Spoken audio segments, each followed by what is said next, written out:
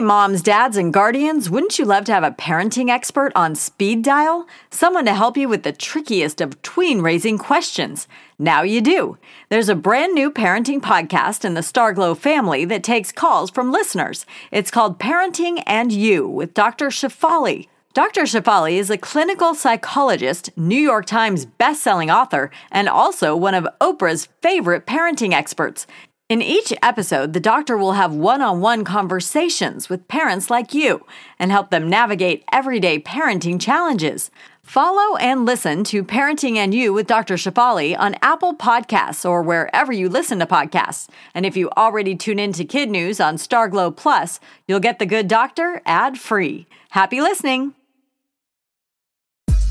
Good morning and welcome to Kid News. I'm Tori. It's Tuesday, April 5th, 2022. And we begin with no phones at lunch. That's the goal behind a petition to ban mobile phones during lunch hour at some Australian secondary schools. And it's gotten over 20,000 signatures. The movement got buzzing after a 12-year-old boy told his mom he hadn't made any friends at his new school because his classmates spent all their break times glued to social media apps. Despite the petition, the Education Minister of New South Wales has ruled out any blanket policy change for the region, but said secondary school principals have the ability to set their own rules when it comes to mobile phones. The devices are already banned for younger students in public primary schools in that state.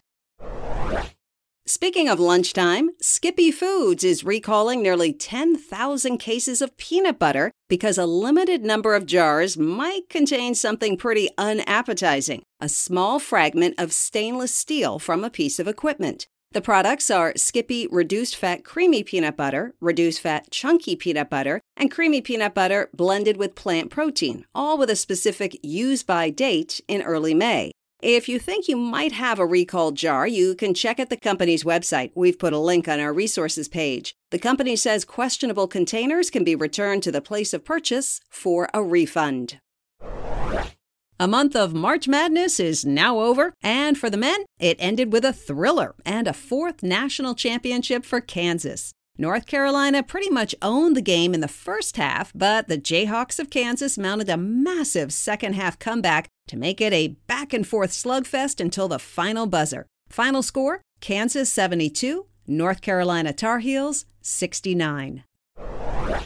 Words matter, especially when you are the President of the United States and you're talking about the President of Russia. But yesterday, Mr. Biden didn't hold much back when he again referred to Vladimir Putin as a war criminal, then upped the ante and publicly called for him to face a war crimes trial for the things he's done in Ukraine. The comments were made as photographs of devastation and sadness emerged from the town of Bucha. This guy is brutal, President Biden said. What's happening is outrageous and everybody has seen it. If a war crimes trial happens, it would likely be handled by the International Criminal Court, which is located in The Hague in the Netherlands. It has 18 judges serving 9-year terms and only hears 4 types of cases, one of which is war crimes.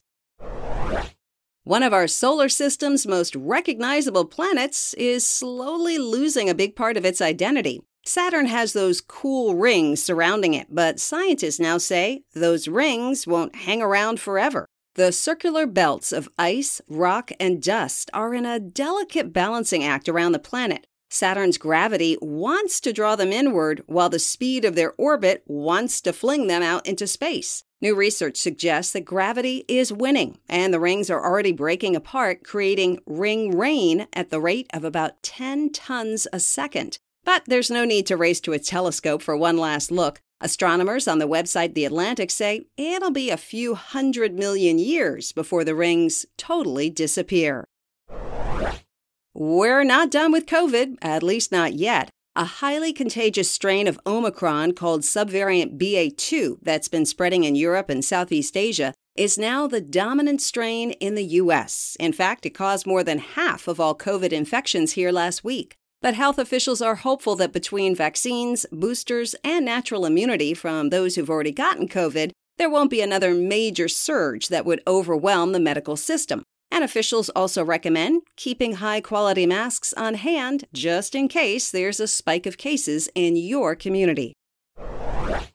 And the Supreme Court nomination of Judge Ketanji Brown Jackson has taken a big step forward. A Senate panel deadlocked 11-11 yesterday on whether to approve her, but a quick secondary vote allowed it to move to the floor of the full Senate for final consideration anyway. That could happen by Friday. If she's confirmed, Judge Jackson will be the first Black woman to sit on the highest court in the land. That's it for Kid News. Now, the Kid News quiz. Saturn's signature rings are made up of what? Ice, rock, and dust. A petition wants to ban what from Australian secondary school lunch hours? Mobile phones.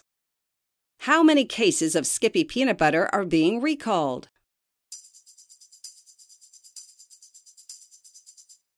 Nearly 10,000. Who won the men's college basketball final?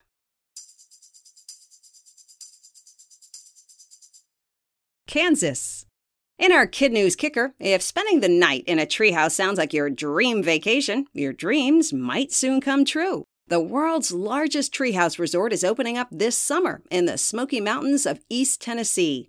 The project is the brainchild of Amanda and Brian Jensen, who told Travel and Leisure magazine they were inspired by a treehouse they built for their kids that included bunk beds and a zip line. The 40-acre resort will have walking trails, scavenger hunts, and local storytellers. The tree houses themselves will have a climbing rope to go up, a spiral slide to go down, plus a secret ladder. The basic accommodation will sleep 6 people, while the deluxe version will connect 2 tree houses with a drawbridge. Before we go, we want to give a big Kid News shout-out to our terrific teachers, Mrs. Taylor at Batesville Primary School in Batesville, Indiana, Ms. Klinker at Our Lady of Peace Catholic School in Minneapolis, Minnesota, Mr. Hoverman at Van Wert Elementary in Van Wert, Ohio, Mrs. Pollard at Heartland Middle School in Edmond, Oklahoma, and Miss Jacobs at Startown Elementary in Newton, North Carolina. Thanks for listening. It really helps if you rate and review us wherever you get your podcasts, and we hope you tune in for more Kid News tomorrow morning.